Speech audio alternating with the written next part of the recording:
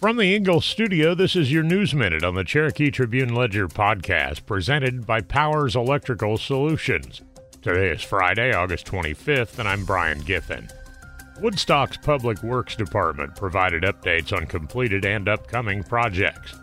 The recently completed hub transportation project involved a roundabout and lane improvements. The Town Lake Parkway widening project aims to improve westbound and eastbound lanes and add sidewalks. The I-575 Town Lake Parkway interchange project will enhance lane connections and is scheduled for completion by 2026. The Arnold Mill Road project renovated roadways, extended lanes, and improved intersections. The Nice Road at Highway 92 intersection project widened roads and added turn lanes.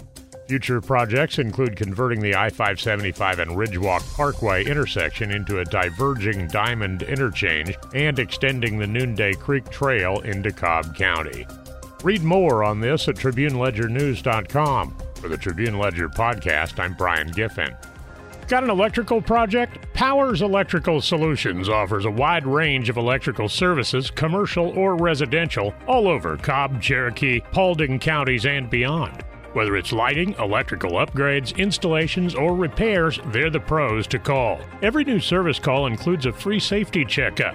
Powers Electrical Solutions are the experts for generators, home automation, and outdoor lighting services too. Call 404-645-6843 now to speak with a licensed electrician and ensure your electrical needs are taken care of efficiently and safely.